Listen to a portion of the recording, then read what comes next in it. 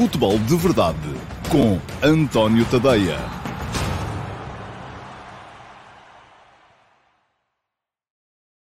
Ora então, olá, muito bom dia a todos e sejam muito bem-vindos à edição de quinta-feira, dia 12 de agosto de 2021 do Futebol de Verdade, e devo dizer-vos que hoje este é para mim um dia estranho. É um dia estranho porque geralmente eu estou habituado a escrever os meus textinhos de manhã e passar depois algum tempo a rebater críticas e malta que acha que não, que ouvi tudo ao contrário e que está tudo mal e que estou comprado por este, comprado por aqueles, comprado... Hoje está toda a gente de acordo comigo, eu não me sinto bem assim, palavra de honra. O governo calculo que não esteja. Mas, de resto, há uma espécie de unanimidade entre o pessoal que comenta, o que não é necessariamente representativo da realidade. Também sei isso perfeitamente. Porque se assim fosse, caramba, eu passo 364 dias do ano a levar porrada, isso quereria dizer que nunca havia ninguém de acordo comigo. A verdade é que as pessoas, geralmente, quando estão de acordo, ficam quietinhas. Quando discordam, começam a disparatar. O tema cartão do adepto, que foi o tema sobre o qual eu escrevi hoje de manhã, é de tal maneira fraturante e é de tal maneira arregimentador que quem está contra o cartão não se coibiu de partilhar, de comentar, de vir manifestar apoio, e tenho passado amanhã, com exceção de algumas pessoas que estão mais ligadas e comprometidas com esta solução, tenho passado amanhã a ler comentários que estão de acordo comigo. Eu já vou, daqui a bocado, explicar um bocadinho melhor a minha posição, porque, entretanto, também já li, atenção, e é preciso pôr aqui os pontos nos is. A APDA, Associação Portuguesa de Defesa dos Adeptos, creio que é esse o acrónimo que corresponde a isso, já fez um tweet a dizer que eu me tinha juntado à luta contra o cartão do adepto. Vamos lá ver, eu não me junto a lutas. Eu sou jornalista, e sou ao mesmo tempo comentador, escrevo opinião, dou as minhas opiniões, mas mantenho sempre, como manterei, o meu distanciamento. Não me vou juntar aqui a luta nenhuma, nem a favor, nem contra. Percebo as nuances, tento compreendê-las. Se acho que está bem, digo que está bem. Se acho que está mal, digo que acho que está mal. A minha intervenção acaba aí. Não sou partidário de coisa nenhuma. Não entro de forma nenhuma nesse tipo de luta. Se eu já vou, daqui a bocado, vou deixar a questão cartão do adepto para mais daqui a bocado. Diz-me o Correio é fixe, que eu refiro que partem do princípio que são todos delinquentes. É assim em tudo nas sociedades mais burocráticas, em vez do contrário, punir severamente os prevaricadores. Essa é um bocado a minha opinião também. Mas já lá vou, a sério. Vamos guardar um bocadinho a ideia a discussão do cartão do adepto para mais para a frente. O Laureta Román pergunta-me se o cartão do adepto existe em Inglaterra. Não, Laureta, não existe. Houve uma tentativa no auge do liganismo, e, portanto, estamos a falar de final dos anos 80. Enfim, o auge do liganismo foi início dos anos 80. Mas no final dos anos 80 houve uma tentativa do governo da senhora Thatcher para o instituir, e ficou tristemente célebre na altura o secretário de Estado do Desporto, ou ministro do Desporto, o Lord Colin Mohinia, que era o rosto do cartão do adepto, mas foi de tal maneira rejeitado por toda a gente que até o governo da senhora Thatcher acabou por desistir da ideia, porque chegou à conclusão que ela fracassaria. Bom, mas já lá vamos. Quero, antes de entrar na polémica do dia, ou do assunto do dia, passar aqui pelos outros temas que gostava de trazer a esta edição do Futebol de Verdade, e que foram mais ou menos enunciados no copy de lançamento. Deixem-me só dizer-vos que eu não tenho a certeza de que o Futebol de Verdade de hoje esteja em direto no antoniotadeia.com. Estávamos com alguns problemas de back-office. É possível que ele não esteja a ser lá transmitido. De qualquer modo, isto serve-me para vos lembrar que o Futebol de Verdade vai para o ar todos os dias, de segunda a sexta-feira, 12:30, no meu Facebook, no meu Twitter, no meu YouTube, no meu canal de Dailymotion, e também depois, por inerência, no meu site, antoniotadeia.com. Hoje, aparentemente, parece que não estamos, porque havia problemas de back-office, no antoniotadeia.com. O Paulo Neves, que está de férias e era um dos espectadores assíduos e comentadores assíduos do do Futebol de Verdade, lembrou-me ontem, já não sei se via Twitter, se via Facebook, de uma promessa que eu tinha feito, que era de haver eventualmente novidades para esta nova época do Futebol de Verdade. Esperemos que na segunda-feira já seja possível falar-vos aqui disso. Para já ainda não, porque ainda há coisas que estamos a acertar. Bom, vamos lá ver. Assuntos para hoje. Ontem tivemos a apresentação de Messi no Paris Saint-Germain. Foi a loucura total, conforme se esperava que viesse a ser. Não é caso para menos. Houve muita gente, aí está, ontem foi o dia em que a minha posição não era consensual. Houve muita gente que veio acusar-me de odiar o Messi, de estar sempre a defender o Cristiano Ronaldo. Curiosamente, também, quando escrevo sobre o Cristiano Ronaldo, vem-me dizer o contrário. Não deves ser português, porque só gostas é do Messi e odeias o Cristiano Ronaldo. Bom, enfim. É o pão nosso de cada dia. Agora, ontem não era de esperar outra coisa. Estamos a falar de um dos melhores jogadores da história do futebol. Está lá em cima, ao nível dos melhores. Eu acho que lhe falta, tal como a Cristiano Ronaldo, ser campeão do mundo para poder estar ao nível de Maradona ou de Pelé. É isso que lhes falta neste momento, embora os números sejam diferentes, mas os números também, as épocas também são diferentes. Bom, e portanto não era de esperar outra coisa. Loucura total em Paris. Já falei aqui ontem longamente, não só sobre os problemas que isso trará em termos de concorrência, porque há clubes com financiamento sem fundos, porque, por outro lado, também já vos falei ontem aqui longamente sobre a equipa que o Maurício Pochettino poderia vir a formar. Portanto, hoje, a minha reflexão de hoje tem a ver com um outro tema, que é o facto de terem ficado muitos jornalistas profissionais cá fora, às televisões cá fora, depois acabaram por ter acesso também a Messi, algumas delas criteriosamente negociadas, enquanto o exclusivo da entrevista de Messi foi cedido, não sei se pelo Paris Saint-Germain, se pela equipa de gestores de Messi, a um streamer, o famosíssimo espanhol Ibai, creio que é espanhol, mas enfim, se não é espanhol, é latino-americano, Ibai Llanos, que eu não seguia, mas passei a seguir. Isto para dizer que eu não tenho nada contra streamers. Eu próprio estou aqui a fazer um stream. Não tenho para aí 1% dos números, se tanto, que teria o Ibai Llanos mesmo sem o Messi. Com o Messi, então, deve rebentar a escala. Mas não tenho nada contra streamers, simplesmente não seguia, mas passei a seguir. E fui ver, tive a curiosidade de ir ver. São milhões e milhões de seguidores em todas as redes, tanto na Twitch, como no Twitter, como no Instagram. Não vi se tem Facebook, mas o Facebook também já não é coisa que este público mais jovem, a que este público mais jovem esteja atento. Isto levou-me à reflexão, e porque houve também muita gente, e claro, isto depois serve logo de arma de arremesso para muita gente, não só num sentido como no outro. Não é? Uns a dizer que isto é a prova de que os jornalistas estão todos ultrapassados e que o jornalismo já não nos serve para nada, porque o Messi, quando tem que escolher a quem é que dá a entrevista, dá a um streamer, não dá a um jornalista. E a minha resposta a isso é normal. Epá, eu, se fosse o Messi, também quereria dar uma entrevista a um streamer e não a um jornalista. Tal como se fosse presidente do Sporting, do Futebol Clube do Porto, do Benfica, tentaria dar uma entrevista ao canal do meu clube e não a um canal independente. Porquê? Porque ali tenho a certeza que o ambiente é mais ou menos controlado. Quer dizer, não estou com isto a dizer que tenha sido assim.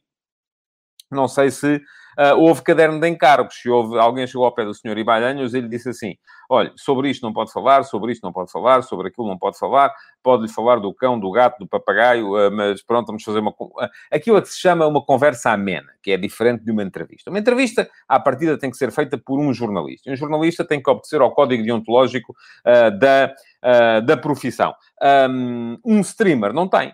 Eu próprio, para fazer o futebol de verdade, posso vir para aqui dizer as maiores alarvidades sem ter de obedecer ao código deontológico da minha profissão se eu disser que não estou aqui como jornalista, estou aqui como cidadão, embora a minha marca seja um bocadinho, enfim, é a marca de um jornalista e não de um cidadão e de um streamer sem comprometimento com a profissão. Portanto, hoje em dia, com a democratização e com a facilidade de acesso aos meios de difusão, qualquer um pode criar um canal na Twitch, qualquer um pode criar uma página de Facebook. E atenção, não vou dizer que isto é mau, não é mau nem bom, é o que é a realidade, temos que nos adaptar a ela. É normal que os grandes protagonistas acabem por preferir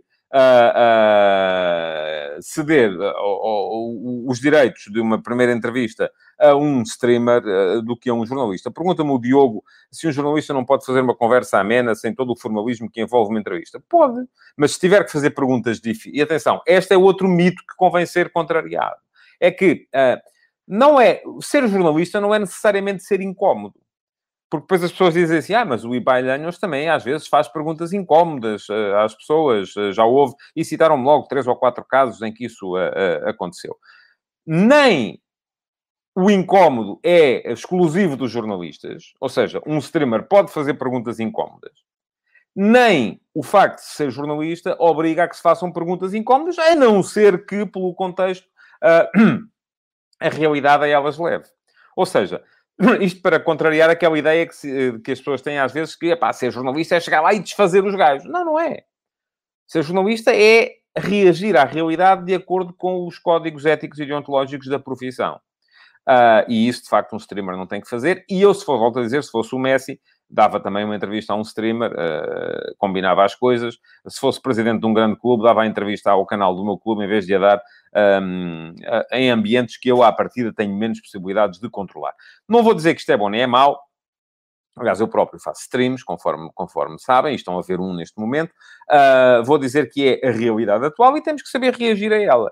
E que, provavelmente, aquela ideia do jornalismo como exclusivo para chegar às fontes é uma coisa que já foi chão que deu uva, já não existe hoje em dia. Temos que nos habituar a que isso deixou de ser assim. Agora, depois não podemos exigir, quando sabemos que o público faz as suas escolhas, escolhe ver streams engraçados em vez de ver trabalhos sérios, que os protagonistas escolhem ceder as suas entrevistas a streamers em vez de as darem a jornalistas potencialmente incómodos. Não podemos depois dizer que, se o jornalismo perde a sua fonte de receita, que tem que fazer um trabalho para o qual não tem receita. E, aliás, toda esta realidade tem um bocado a ver com isso. Vou ler este comentário do Bruno Polido.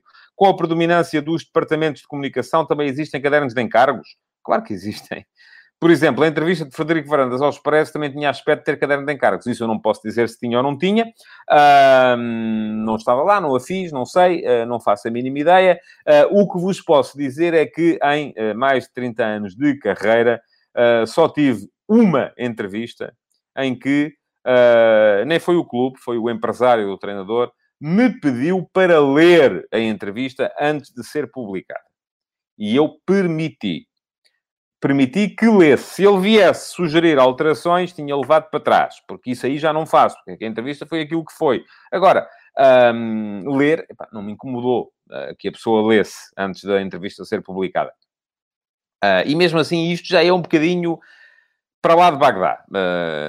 É como vos hei de explicar. Portanto, todos somos, e isto é que indignou algumas pessoas, todos somos culpados, enfim, não é culpados, é responsáveis, prefiro dizer assim, porque eu até escrevi isso ontem no Twitter, quando me envolvi num debate. A culpa pressupõe a existência de um acidente. Eu não vou dizer que isto é um acidente, enfim, é aquilo que é a realidade, mas ninguém pode tirar a cabecinha ou o dedinho de cima da mesa. Não, esqueçam lá isso. Todos somos responsáveis. Os espectadores que preferem financiar conversas amenas em vez de financiarem entrevistas, também são responsáveis pelo facto de depois os jornais, os jornalistas, as televisões que fazem jornalismo terem perdido impacto, porque perderam ao mesmo tempo a única forma que tinham de se financiar. E isto é importante. Diz o Pedro Amaro, que ainda tem pachorra para ler jornais esportivos em Portugal, perceberá porque é que o público se direciona para outros canais. Pedro, sim, eu posso lhe dizer ao contrário. Os jornais esportivos são aquilo que são porque o público começou a direcionar-se para outros canais e deixou de haver fontes para financiar um jornalismo melhor. Eu ainda ontem, curiosamente, conversei com um membro de uma direção de um jornal desportivo em Portugal, para saber como é que são as coisas, porque há sempre despedimentos, isso também é uma coisa que me dói, e fiquei a perceber que as coisas estão muito pior em termos de massa salarial do que eu julgava. Eu saí dos jornais desportivos em 2014, já lá vão 7 anos, vai fazer 7 anos no final deste mês, e daí para cá eu creio que a massa salarial global dos jornais terá descido para aí, será para aí 1/3 daquilo que era naquela altura. Portanto, isto é tal coisa, sem ovos não se fazem omeletes. E enquanto nós continuarmos, e isto está bom é para os streamers, não é? Claro. e quem tem jeito para fazer aquele tipo de coisas, e o Ibai Lhanhos tem jeito, isto é inegável, porque obtém resultados, e portanto, se obtém resultados, tem jeito, aí é que está, de facto, o futuro da comunicação. Se eu vejo diretamente os craques nas suas redes sociais, para que é que eu preciso dos jornalistas? Está, preciso se eu quiser que lhe façam perguntas incómodas. De facto, se eu quiser que lhe façam as perguntas que mais ninguém quer fazer. Mas se eles nem sequer acedem aos craques, é difícil, não é? Fica complicado. É tudo uma realidade para a qual temos que refletir e temos que pensar muito bem naquilo que todos andamos a fazer antes de nos queixarmos. Diz o Josias Martins, facto é que uma página de Instagram como 433 foi convidado para ver de perto a apresentação e não havia nenhum canal desportivo francês com este privilégio. Pois é o novo mundo, é o admirável mundo novo, não necessariamente aquele de que falava Aldous Huxley, mas é de facto um novo mundo para o qual temos que estar adaptados. E o meu futuro é estar aqui a falar com vocês. Faço o meu streamzito e tal. De vez em quando, às vezes tenho mais gente, outras vezes tenho menos. Hoje está a ser um dia bom em termos de leituras e de acessos ao site. Mas isso como fonte... Eu, se vos disser que a receita do AntónioTadeia.com, que me ocupa uma muito boa parte do meu dia, não chega para pagar a conta da eletricidade associada. Portanto, aí já estamos a... É uma coisa que eu faço porque acho piada, porque gosto, porque tenho tempo, porque posso. Mas... enfim, se tivesse que viver aquilo, estava bem desgraçado. Seguindo em frente, Supertaça, ontem foi, de facto, um dia... Mas atenção, não me estou a queixar. Porque não tenho o jeito que tem o Ibai Lhanhos, porque se tivesse, com certeza que aquilo seria, para o Ibai, aquilo é uma fonte de receita incomensurável. Não é? Portanto, isto é o que é. A realidade é aquilo que é. O apocalipse... ouça, isso já é uma conversa. Porquê é que incomoda tanto aos jornalistas assumirem o clube? No Brasil todos o fazem. A mim não me incomoda nada. Aliás, eu antigamente, já disse isto N vezes, quando o futebol era menos tóxico do que é hoje, eu cheguei a fazê-lo. Neste momento não o faço porque isso vai-me diminuir aos vossos olhos. Porque a partir daí vai logo a ver quem diga estão a ver, o gajo é daqui, por isso é que ele está a escrever isto. Portanto, não faço. Não me interessa. Não, e também não vos devia interessar a vocês, porque eu, quando estou a trabalhar, o meu clube é o clube de jornalistas. Depois, quando estou aí a ver a bola, sossegadinho, quieto, sem ninguém me ver, aí posso rir. E nem aí reajo, porque não é a minha cena. Bom, vamos lá. Supertaça. Ganhou o Chelsea, o jogo foi engraçado, interessante. Vale a pena ressaltar aquilo que foi a jogada estratégica. Enfim, se corresse mal a entrada do Kepa para os penaltis, estaria toda a gente em cima do Thomas Tuchel. Como correu bem, é um gênio. No fundo, temos que assumir que esta é uma realidade cada vez mais... Por exemplo, correu mal ao Gareth Southgate na final do Campeonato da Europa. Não é? Porque meteu os miúdos para marcar os penaltis e eles falharam. O racional é o mesmo. Da mesma forma que o Southgate inseriu os marcadores de penaltis que vieram a falhar no final do jogo, do final do jogo contra a Itália, e eles falharam na final do Campeonato da Europa. O racional é o mesmo que levou ontem o Thomas Tuchel a inserir o Kepa para os penaltis. Em termos estatísticos nos treinos, porque eles fazem essas contas com certeza, eram os que garantiam a maior dose de sucesso. No caso da Inglaterra, correu mal. Portanto, o Southgate inventou. No caso do Chelsea, correu bem. Portanto, o Tuchel é um gênio. Estão a ver? Isto é como no jornalismo. O que faz a diferença são os resultados. O resto, enfim, o resto é o resto. Podemos estar aqui a discutir, a debater, mas... No fundo, aí está. Tuchel teve sorte, diz o João Correia, mas tem confiança suficiente para arriscar a sorte. Certo. O Gareth Southgate também teve a confiança suficiente para arriscar a sorte. E teve azar, é isso? Não, correu mal. Enfim, é um bocado por aí. Hoje vamos ter a Conference League, com o Passos de Ferreira a defender no sintético, na Irlanda, a vantagem de 4-0, que levou de casa contra o Larne. Em princípio, não se esperam ali grandes problemas. O Santa Clara, com o tal surto de Covid que impede, por exemplo, o Marco, Anderson de Carvalho e o Crisan, e o clube defendeu o nome dos jogadores que estão infectados, embora já se tenha percebido mais ou menos quais são. Mas vai o Santa Clara seriamente debilitado em termos de, não só de escolhas para o Daniel Ramos, como também de alternativas, porque vai com 14 jogadores e só com um guarda-redes, defender os 2 golos de vantagem que leva sobre o Olimpia Ljubljana. Vamos ver se corre bem. Era importante termos equipas portuguesas daqui para a frente ainda a pontuar no ranking. E aqui aí está, não estou a ser jornalista, estou a ir contra o dever de isenção. Para mim, como jornalista, devia ser... enfim, não posso dizer estas coisas. Estão a perceber a diferença? É isto. E depois alguém me vem dizer, você às vezes, nos jogos da seleção, parece que é estrangeiro. Porque está sempre contra. Não, eu estou ali para analisar, não estou ali para estar nem a favor nem contra. Estou a favor das coisas que são bem feitas, estou contra as coisas que eu acho que são mal feitas. Agora, não assumo, não, é como dizia a PDA, não me juntei à luta, não assumo, não estou lá de bandeirinha. Não, estou para analisar. Bom, os candidatos ao título, excelente o negócio feito pelo Sporting Clube Braga com o Fran Sérgio. Há alternativas no meio-campo do Sporting Clube Braga, portanto, o Fran Sérgio já era um jogador, ou já é um jogador, cuja idade não fazia pronunciar grandes negócios daqui para a frente, portanto, parece-me que foi bem transacionado, bem cedido para o Bordeaux. No Futebol Clube do Porto, fala-se então agora de Morelos, enfim, pode ser que falte ainda ali um avançado na equipa do Porto.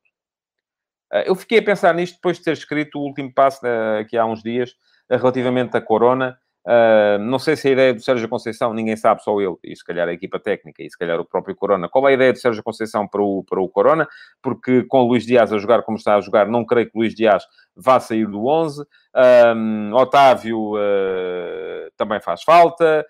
O Porto não pode jogar só com um médio mais Otávio, portanto, depois há os pontas de lança. Para os lugares de 2 pontas de lança, o Corona, com o João Mário a jogar como está a jogar, também não deve entrar como lateral. Para os 2 lugares de pontas de lança, sobram então o Tony Martínez, o Mehdi Taremi e o Evanilson. Portanto, 3, falta um. Pode vir o Morelos, pode. Pode ficar o Corona como segundo avançado. Será que é possível? Será que ele consegue fazer a posição? Enfim, não é imediato, mas fiquei a pensar nisso depois como alternativa, caso o Futebol do Porto não consiga, de facto, nem renovar, nem vender o Jesus Corona, porque ele acaba contrato no final desta temporada. No Benfica, fala-se então de alternativas para as alas, de Wendel para a esquerda, Lázaro para a direita. Vamos ver. Lázaro, eu creio que estará envolvido no negócio João Mário, que acabará por vir para o Benfica. Wendel, enfim, vamos ver. Grimaldo é claramente o titular da posição. Gil Dias foi contratado aparentemente para ser alternativa. Se agora vem mais um lateral esquerdo ou mais um ala esquerdo, o Benfica fica sem saber o que fazer com o Gil Dias. O Carlos Moreira diz que não concorda que o Fran Sérgio por 5 milhões seja bom para o Braga, porque é capitão da equipa com mais de 3 mil minutos na época passada. A verdade, Carlos, é que eu vejo o Braga a jogar perfeitamente sem o Fran Sérgio. Mas pronto, acredito que sim, né? E aceito a sua opinião. No Sporting, começa a circular então a tal narrativa à volta de Palhinha. Já se percebeu que o Sporting já percebeu que não vai vender mais ninguém, que tem que vender o Palhinha.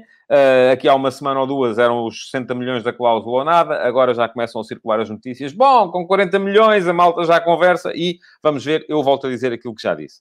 Faz muito... O Emanuel Marques e alguém também me queria que eu falasse sobre o Umtiti. Vamos a ver. Eu acho que o Umtiti tem que ser... O Barcelona não lhe consegue pagar. Portanto, eu não sei se o Benfica também descobriu um poço de petróleo. Mas o Umtiti só poderia vir para o Benfica se o Benfica pagasse por inteiro o salário do jogador. O Barça está com o problema que está, não consegue, precisa de libertar massa salarial para inscrever os seus novos jogadores, não pode inscrever o Messi por causa disso, não vai com certeza emprestar o Umtiti e continuar a pagar o salário. Portanto, vamos a ver, eu quando vir, acredito. Mas é um excelente jogador, sem dúvida. Em relação ao Palhinha, diz o Ivo, óbvio, um bom negócio seriam 20 milhões mais um jogador. Sim, mas qual jogador? E quem é que paga esse jogador? Não é? Porque depois estas coisas são todas... Não, eu volto a dizer, Palhinha é fundamental na equipa do Sporting. O Sporting precisa do Palhinha para render aquilo que rendeu na época passada. E, portanto, se não consegue vender mais ninguém, das duas uma, ou facilita e volta a ser, enfim, não quero usar a expressão popular, mas volta a ser um bocadinho gozado no mercado.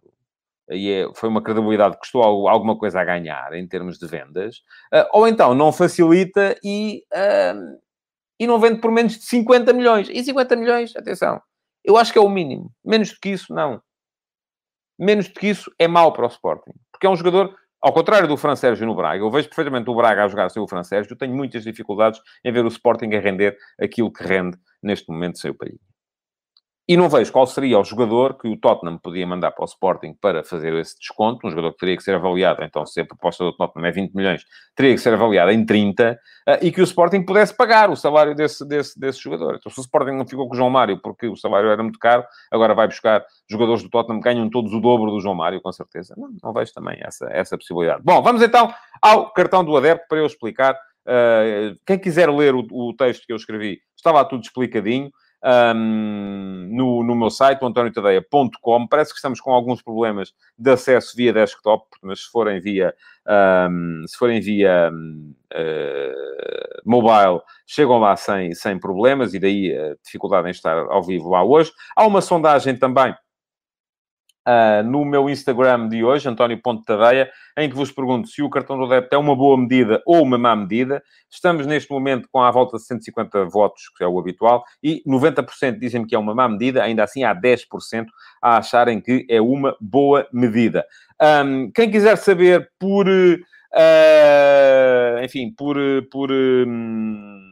com detalhes aquilo que eu penso sobre o tema, é ir lá, dar lá um salto e ler. Entretanto, ainda assim, vou explicar aqui muito rapidamente quais são os meus problemas. Primeira questão. O cartão do adepto, é preciso admiti-lo, nasce como tentativa de combater aquilo que foi uma medida irresponsável por parte dos clubes que não quiseram identificar e registar os membros das suas claques. Se isso tivesse acontecido, se calhar não estaríamos a falar de cartão do adepto. Segunda questão. O cartão do adepto não vem resolver os verdadeiros problemas da violência nos estádios. Ou melhor, da violência associada ao futebol. Porque aquilo de que eu se falar é muito de cargas policiais fora do estádio, arremesso de garrafas contra as forças da autoridade fora do estádio, de entrada de tochas e de very lights, e seja o que for, para dentro do estádio, mas enfim, eles se passam com elas agora, continuarão a passar depois. Só o facto de terem um cartão não quer dizer que deixem de passar, porque elas já são proibidas agora, portanto, com o cartão do adepto continuarão a ser. E nada disto vai ser resolvido. Porque, volto a dizer, para andar à volta do estádio, para carregar sobre a polícia à volta do estádio, não é preciso ter cartão do adepto. Já podem fazer isso agora e poderão continuar a fazer no futuro, mesmo que não tenham cartão do adepto, para controlar quem esteja lá dentro. Não é preciso ter cartão do adepto. Há câmaras de CCTV e é perfeitamente possível perceber quem são as pessoas que cometem crimes, e essas pessoas devem ser naturalmente detidas e proibidas de ir ao futebol a seguir. Portanto, mas atenção, já volto aqui, estou aqui a dar-vos uma coisa, é que se os clubes tivessem sido responsáveis, proativos, se aceitassem inscrever e registar os membros das claques, então aí não estaríamos a falar disto, porque provavelmente não seria preciso. Agora, a questão é que isto também não resolve. O que é que isto vem criar? E eu deixei no texto que escrevi hoje, deixei alguns exemplos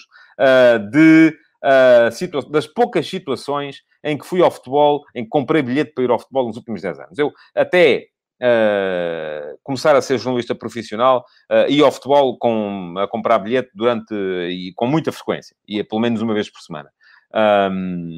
Comecei a ir muito jovem com o meu pai. E se fosse hoje, se calhar não podia, porque não podia ir para a zona do cartão do adepto, e o meu pai, se quisesse ir de camisola ou de cascóis. Na altura não se usava camisolas e cascóis, essas coisas. Portanto, eram tempos diferentes. Pergunta-me o Rui Sousa se os menores de 16 só podem entrar para a equipa da casa. Não, podem entrar para a equipa forasteira. Se podem entrar para a zona que não é do cartão do adepto, se, primeiro, não levarem artefactos de apoio à equipa visitante. E a lei não é muito clara. A lei diz que, enfim, não se pode levar instrumentos de percussão, instrumentos de sopro, bandeiras e artefactos de apoio com mais de 1 metro por 1. Portanto, eu não percebo se um cascol fica, se não fica. Enfim, acho que isso é muito discricionário e fica muito ao critério do clube que vende bilhetes. Mas a questão é depois, é preciso também... Enfim, mas isso também não tem a ver com o cartão do adepto. É preciso que o clube que vende os bilhetes venda bilhetes para não sócios. Mas isso aí, enfim, se já não vendia antes, também não vai vender depois. Portanto, não é por aí. Mas deixem-me seguir o meu raciocínio. Aquilo que o cartão do adepto vai trazer é segregação, burocracia e estigmatização. Este cartão, eu não sou contra o cartão, enfim, não me junto a luta nenhuma, porque eu não sou contra, não tenho nada contra o facto de ter que passar os meus dados para comprar bilhetes para ir à bola. Eu passo os meus dados a toda a gente quando quer fazer compras online. Não me chateia nada isso. Não me preocupa. Isso não me preocupa. Percebo que preocupa algumas pessoas. A mim não me preocupa. Não tenho nada contra, se for para ser usado 5 vezes por ano. Pensem assim. Os 20 euros que muita gente está a queixar que custa o cartão do adepto, o cartão será válido por 3 anos. Se a pessoa for 5, 6 vezes por ano ao futebol como visitante, isso significa um acréscimo de 1 euro por cada vez que vai. Portanto, não é por aí. Também, acho eu. Enfim, se for para ir uma vez, é chato, de facto, ter que juntar 20 euros ao preço do bilhete. Mas se é para ir com regularidade, não me chateia nada. A única coisa que tenho contra é o facto de o cartão do adepto fazer duas coisas. Segregar. Porquê? Se eu quiser ir, eu não, porque não faço, mas se você quiser ir com bandeira e cachecol ver o jogo da vossa equipa fora de casa, tem que ir para aquela zona. Não pode ir para outro sítio. E se quiser ir para aquela zona, não pode levar um filho ou um neto menor de 16 anos. Isso a mim já me aborrece. Porque eu cresci a ir à bola com o meu pai e muitas vezes para zonas onde se calhar agora não poderia ir. E da mesma forma, enfim, só não levei o meu filho porque não, à partida, não, quando vou aos estádios, vou trabalhar. Portanto, isso aborrece-me. Da mesma forma que me aborrece depois a ideia de eventualmente não se poder entrar para outras zonas sem ser... ou para outras zonas com artefactos de apoio a uma equipa. Quer dizer, eu não vejo problema nenhum, a sério, mas eu admito que se isto seja um problema, já era antes do cartão e não é depois. E não deixa de ser depois. Para outras zonas com artefactos de apoio à equipa visitante. Já me aconteceu, e contei isso hoje, entrar a acompanhar pessoas com artefactos de apoio à equipa visitante para zonas neutras, e isso é um problema, a partir de hoje não é obrigatório. Diz o André Filipe, não acho que o cartão trate toda a gente como delinquentes, ao ser obrigatório o cartão apenas para quem quer ir para uma zona específica, em que é permitido bandeiras e tambores, é assim uma discriminação às claques. Certo, eu volto a dizer, a lei não é específica a esse respeito. Por exemplo, a lei não obriga. O Luís Medeiros diz que com cachecol entra-se como público em geral. Ainda bem, em Barcelos foi assim. O Gil Vicente foi simpático. Eu já antes do cartão do adepto já vi pessoas serem obrigadas a deixarem cachecóis à porta se queriam ir para a zona do público em geral. Já aconteceu isto. Eu li. Não vi, mas li sobre isso. Bom, aquilo que eu acho, e sobretudo, enfim, não tenho nada, já disse aqui aquilo que não tenho nada contra, mas acho sobretudo que o cartão não vem resolver os verdadeiros problemas. E os verdadeiros problemas continuarão a existir. Quais é que são? São os delinquentes que entram. Continuarão a entrar. Se entravam antes com tochas e very lights, vão continuar a entrar com tochas e very lights. Porque não é por terem um cartão que deixam de os apresentar. E isso o cartão não resolve. E, portanto, é apenas uma introdução de burocracia que acaba por não resolver aquilo que são os verdadeiros problemas. E eu acho que os verdadeiros problemas são mais fora dos estádios do que dentro. Também é essa a questão. São raras as cenas. Se forem pensar nas cenas de pancadaria que já vimos, lembram-se mais de cenas fora do estádio ou dentro? Eu lembro-me sempre de cenas fora. E lembro-me de poucas cenas dentro. Portanto, e fora do estádio não é preciso ter cartão do adepto. Aí anda quem quiser. Portanto, eu não sou, assim, não me junto a luta nenhuma porque não sou contra a ideia de um cartão. Não sou contra a ideia da identificação das pessoas que querem ir para a zona, querem fazer parte de claques. Atenção, é diferente fazer parte de uma claque ou ir ao estádio com uma bandeira. Não é? Não é a mesma coisa. Eu posso querer ir ao estádio com uma bandeira e não querer fazer parte de uma claque. Nem querer ir para a zona da claque. Agora, isso é seguro? Não. Passa a ser com o cartão do adepto? Também não. Portanto, não vejo para que é que serve. Pergunta ao Nuno Miguel Alves, o cartão não é para identificar o adepto? É. Agora, a questão é que introduz limitações. Quem não o tem vai ter muitas dificuldades para ir ver jogos fora. E mais, e quem quer ir ver jogos fora vai ser muitas vezes forçado a ir para aquela zona, da zona das claques. E pode não querer. Eu posso querer ir ver jogos fora do meu clube sem ir para a zona das claques. E se calhar os bilhetes... Enfim, isto agora vai depender de cada clube, porque isto não está legislado. Cada clube vai mandar para para a zona que quiser, os bilhetes que manda para o clube visitante. Pergunta-me o João Cília Diz-me que é do Benfica e se quiser entrar com o cachecol encarnado, liso, sem simbologia de um clube, posso? João, eu creio que sim. Mas também pode ser que não. Está a perceber? A questão é esta. Eu creio que pode, mas já antes do cartão do adepto, já vi notícias em que isso foi proibido. Em que os clubes, os porteiros, os stewards obrigavam as pessoas a deixar os adereços de apoio à porta, incluindo cachecóis. Com o cartão do adepto, vai ser possível? A lei, de facto, só estipula que não pode entrar com adereços de apoio com mais de 1 metro por 1. Um cachecol, à partida, não tem mais de 1 metro por 1. Portanto, à partida, sim, pode. Agora, pode-se colocar a outra questão. Você, para comprar bilhete, tem que comprar bilhete que lhe é cedido pela equipa da casa, e a equipa da casa só cede a adeptos do clube visitante bilhetes para a zona do cartão do adepto. E se assim for? Tem que ir para ali. E se for para ali, tem de ter cartão. Está a perceber? Portanto, a questão é que eu acho que houve muito tempo para preparar a implementação da lei e ela continua a ser muito omissa em alguns casos, pouco clara e esclarecedora noutros, e sobretudo deixa muito, o Paulo Neves diz-me que segundo leu o Sporting não criou zona de adeptos, e sobretudo eu no jogo no Sporting Vizela, vi um miúdo, aliás, achei piada, um miúdo com uma camisola do Vizela na bancada central, junto a várias pessoas com a camisola do Sporting. Portanto, à partida é possível.